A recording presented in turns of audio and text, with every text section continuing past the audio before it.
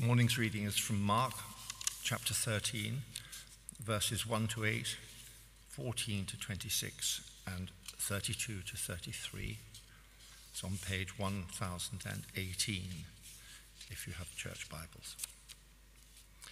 As Jesus was leaving the temple, one of his disciples said to him, "Look, teacher, what massive stones, what magnificent buildings." "Do you see all these great buildings?" replied Jesus. "Not one stone here will be left on another. Everyone will be thrown down." As Jesus was sitting on the Mount of Olives opposite the temple, Peter, James, John, and Andrew asked him privately, "Tell us, when will these things happen? What will be the sign that they're about to be fulfilled?" Jesus said to them, "Watch out that no one deceives you. Many will come in my name, claiming, 'I am he,' and will deceive many. When you hear of wars and rumors of wars, do not be alarmed. Such things must happen, but the end is still to come. Nation will rise against nation and kingdom against kingdom. There will be earthquakes in various places and famines. These are the beginning of birth pains. When you see the abomination that causes desolation standing where it does not belong, let the reader understand. Then let those who are in Judea flee to the mountains. Let no one on the housetop go down or enter the house to take anything out. Let no one in the field go back to get their cloak. How dreadful it will be in those days for pregnant women and nursing mothers. Pray that this will not take place in winter, because those will be days of distress, unequaled from the beginning, when God created the world until now, and never to be equaled again. If the Lord had not cut short those days, no one would survive. But for the sake of the elect whom he has chosen, he shortened them. At that time, if anyone says to you, 'Look, here is the Messiah,' or 'Look, there he is,' do not believe it. For false messiahs and false prophets will appear and perform signs and wonders to deceive, if possible, even the elect. So be on your guard. I've told you everything in advance. But in those days, following that distress, the sun will be darkened and the moon will not give its light. The stars will fall from the sky and the heavenly bodies will be shaken. At that time, people will see the Son of Man coming in clouds with great power and glory. But about that day or hour, no one knows, not even the angels in heaven, nor the Son, but only the Father. Be on guard, be alert. You do not know when that time will come." This is the word of the Lord.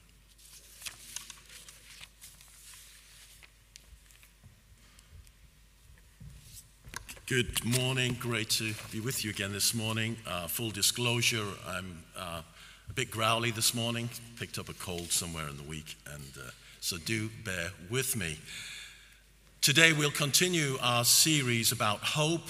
2 weeks ago, Rupert spoke about hope in the end times and some of the events that precede the end of the age, including some of the existential threats that occurred in the New Testament age.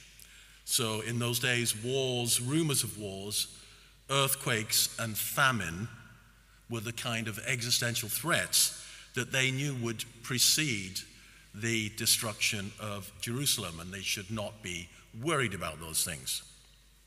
Today, we're looking at the second coming, the hope of the second coming. And as we'll see, there's much to be hopeful for. But before we get too excited and look at that, some reasons to be cheerful. Back when I was a young man, the global existential threats were these: a meteorite strike, such as wiped out the dinosaurs; nuclear war; nerve agents, chemical warfare; alien invasion. All of these threats gradually diminished over the course of my young life. So, the Harvard-Smithsonian Center for Astrophysics now keeps an eye on meteorites. Nuclear war, the SALT II talks, and the non-proliferation treaties sort of put that into the background. Nerve agents were relegated to James Bond movies. Who can forget Agent Rosa Klebb, the SMERSH agent from Russia with Love?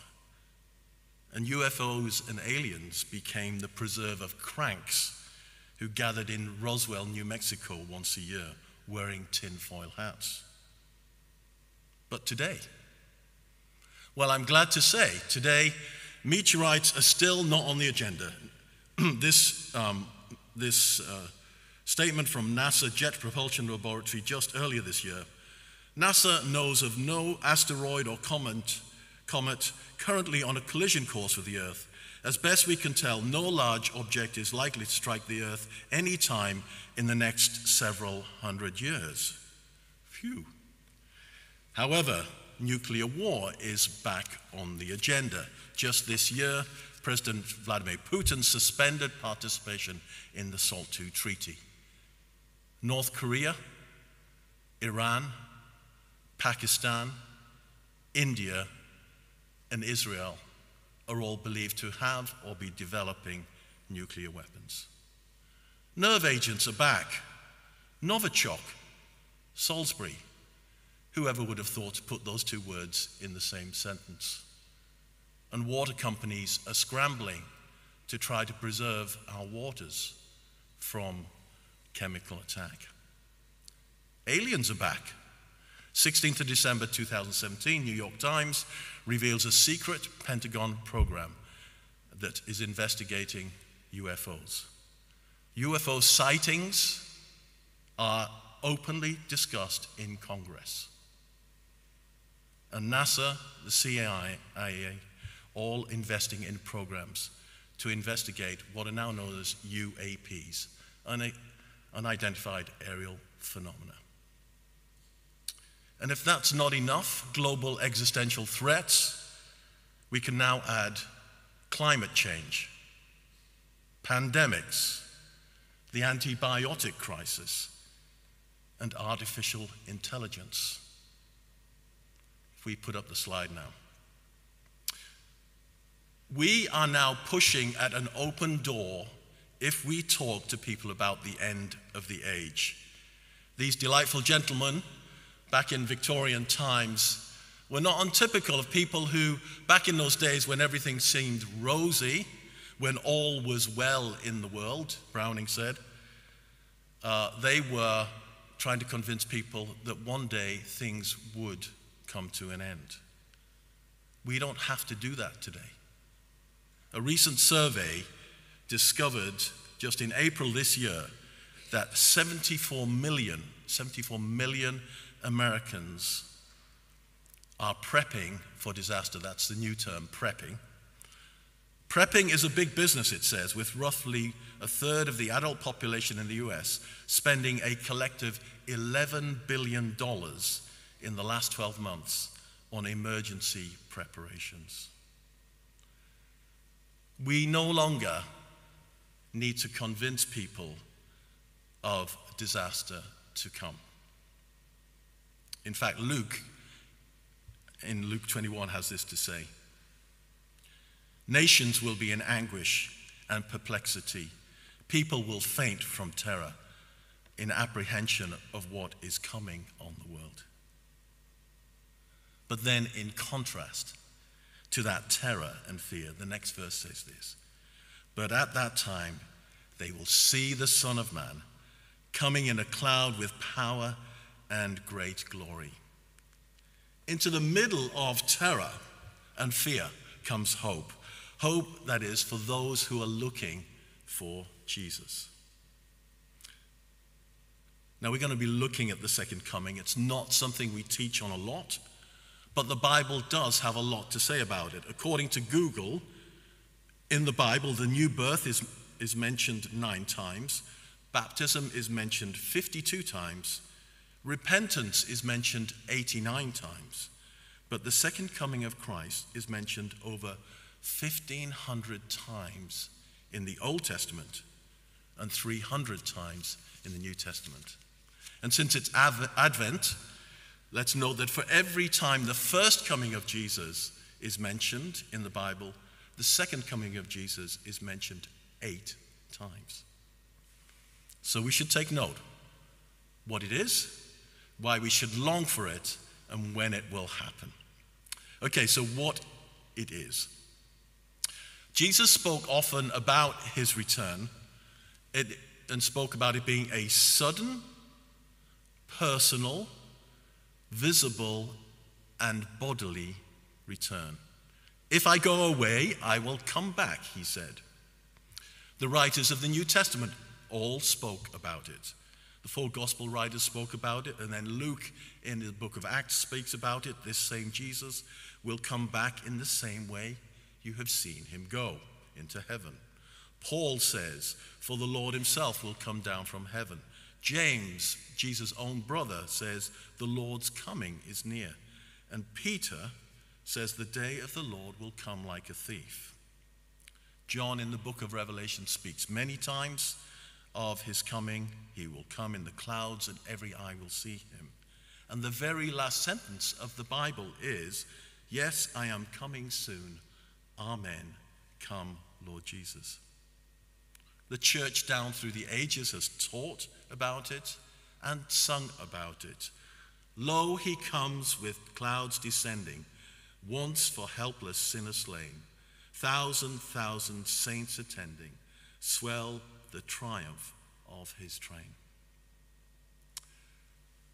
The Bible teaches his coming will be sudden, like a lightning flash, dramatic, with trumpets and archangels and a loud command, visible to everyone, every eye will see him.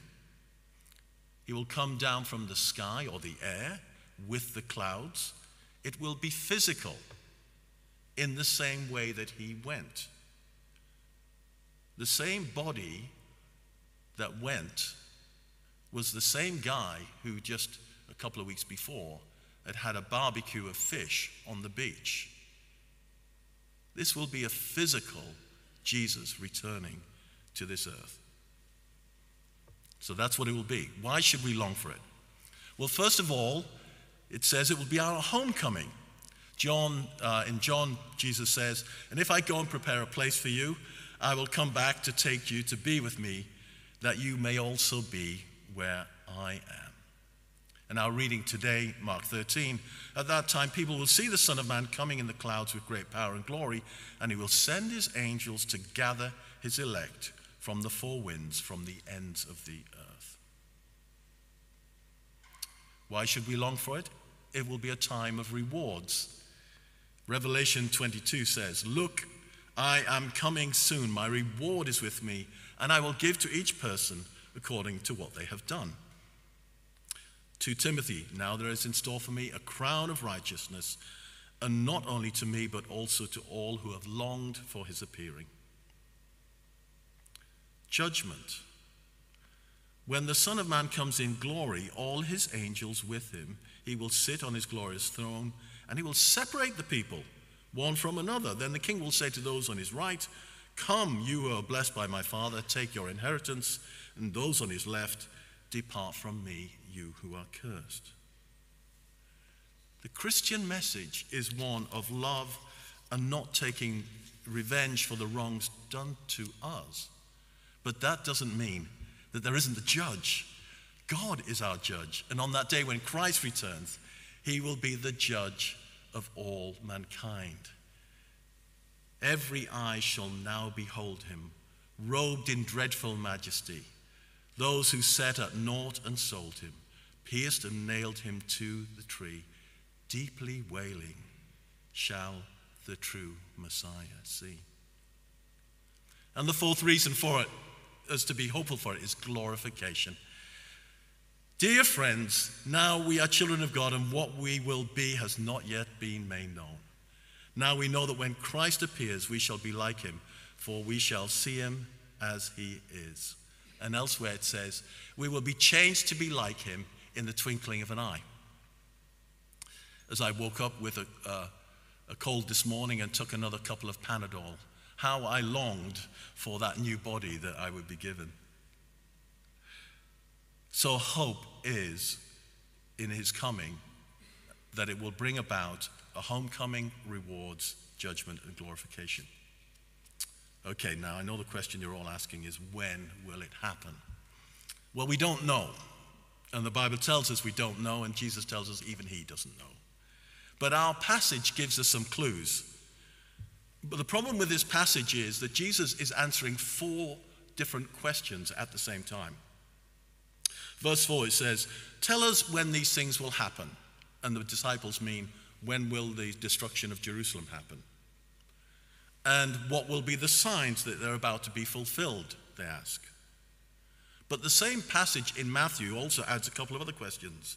And what will be the sign of your coming? And what will be the sign of the end of the age? So in this passage, Jesus is answering 4 different questions.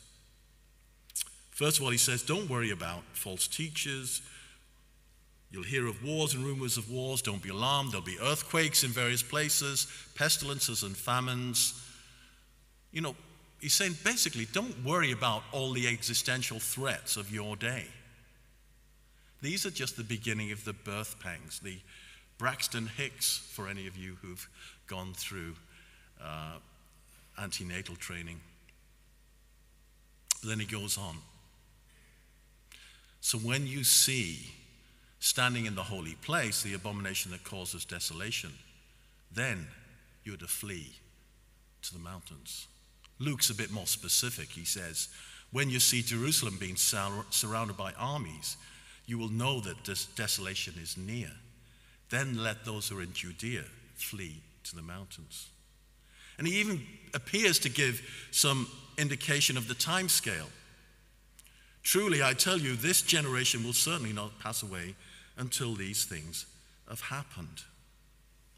And so here we can conclude he's talking about the destruction of Jerusalem, because that's exactly what happened. 37 years later, after he talked to them, in AD 70, Jerusalem was besieged by the Romans and the temple was destroyed.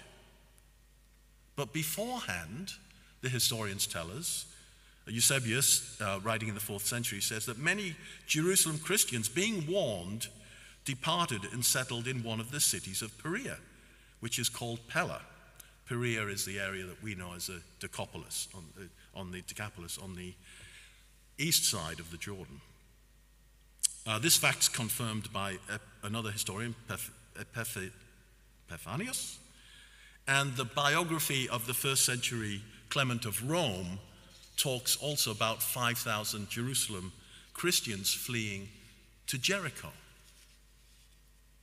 So you see, Jesus gives these very specific instructions to flee in order to rescue this group, to forewarn them. If you're out in the fields, he says, don't go back into the city. That is in the intention that they would be forewarned and take action. Verse 23, so be on your guard. I have told you everything ahead of time. But then you see, mixed in with these instructions about fleeing Jerusalem and the destruction of the temple, there are some passages that concern the end of the age and signs of Jesus' second coming. These passages talk about cosmic events, talk about the whole earth and other nations, not just Judea. I once saw on TV a Hollywood actor talking about his childhood, and he was from an Italian family, and some of his uncles were in the mafia. And he spoke very warmly about them, but he also said they weren't too bright. And he said at one time, believing that the FBI were listening into their conversations, he overheard his uncle talking, because they would speak in code. Hey, Luigi is on the phone. Hey, Luigi, see you tonight.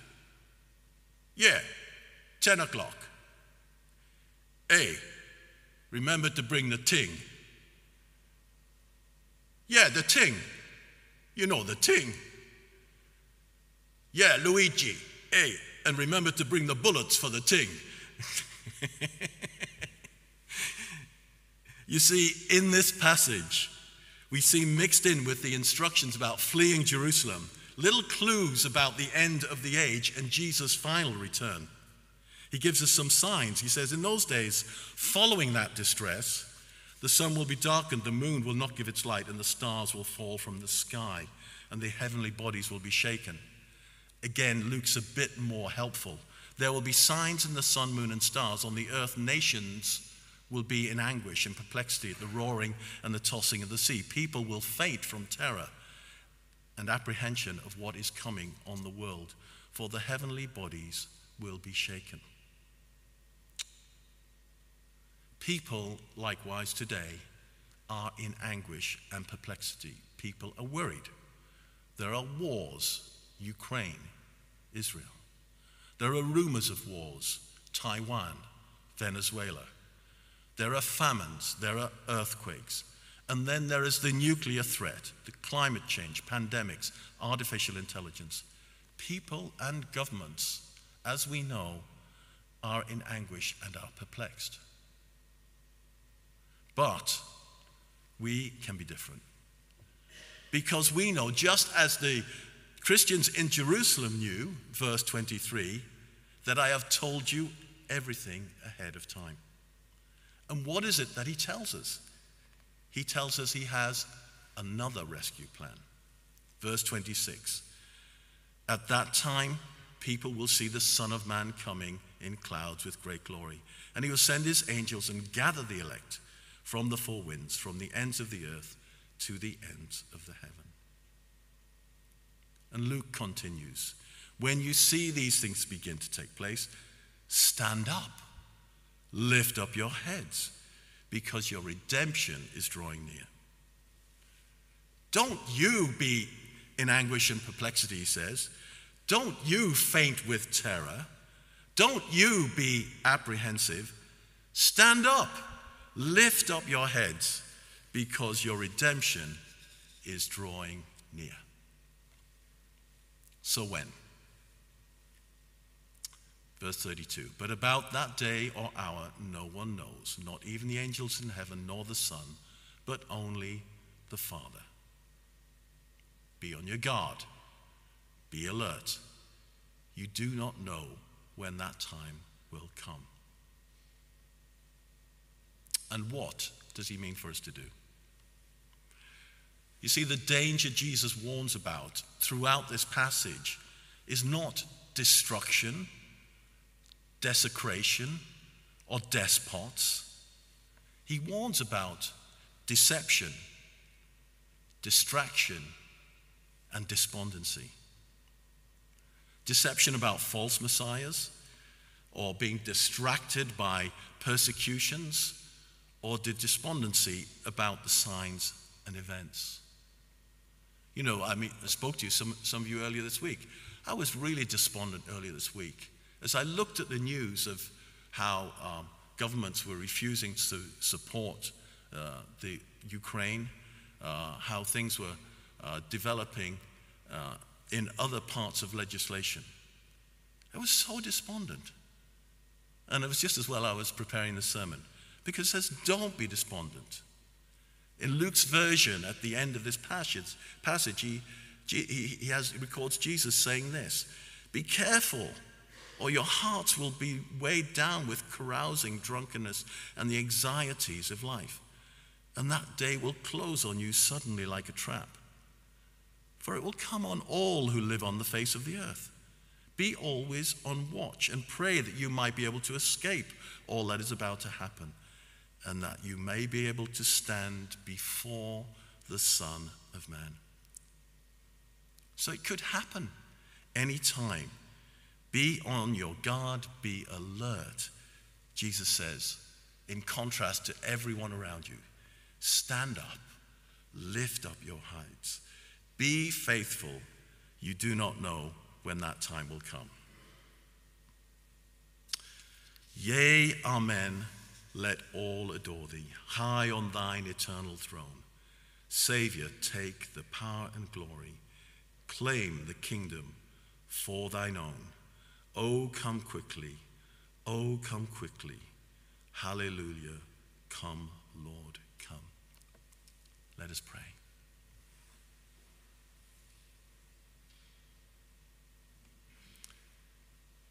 Hebrews says that you are coming to bring salvation to those who are waiting for you. And that there is in store for me a crown of righteousness, and for all who have longed for his appearing. Lord, we pray that we might not be distracted by all that we see around us, nor be despondent of what is happening in the world. But Lord, that we pray that we might look and be longing for your appearing. Amen.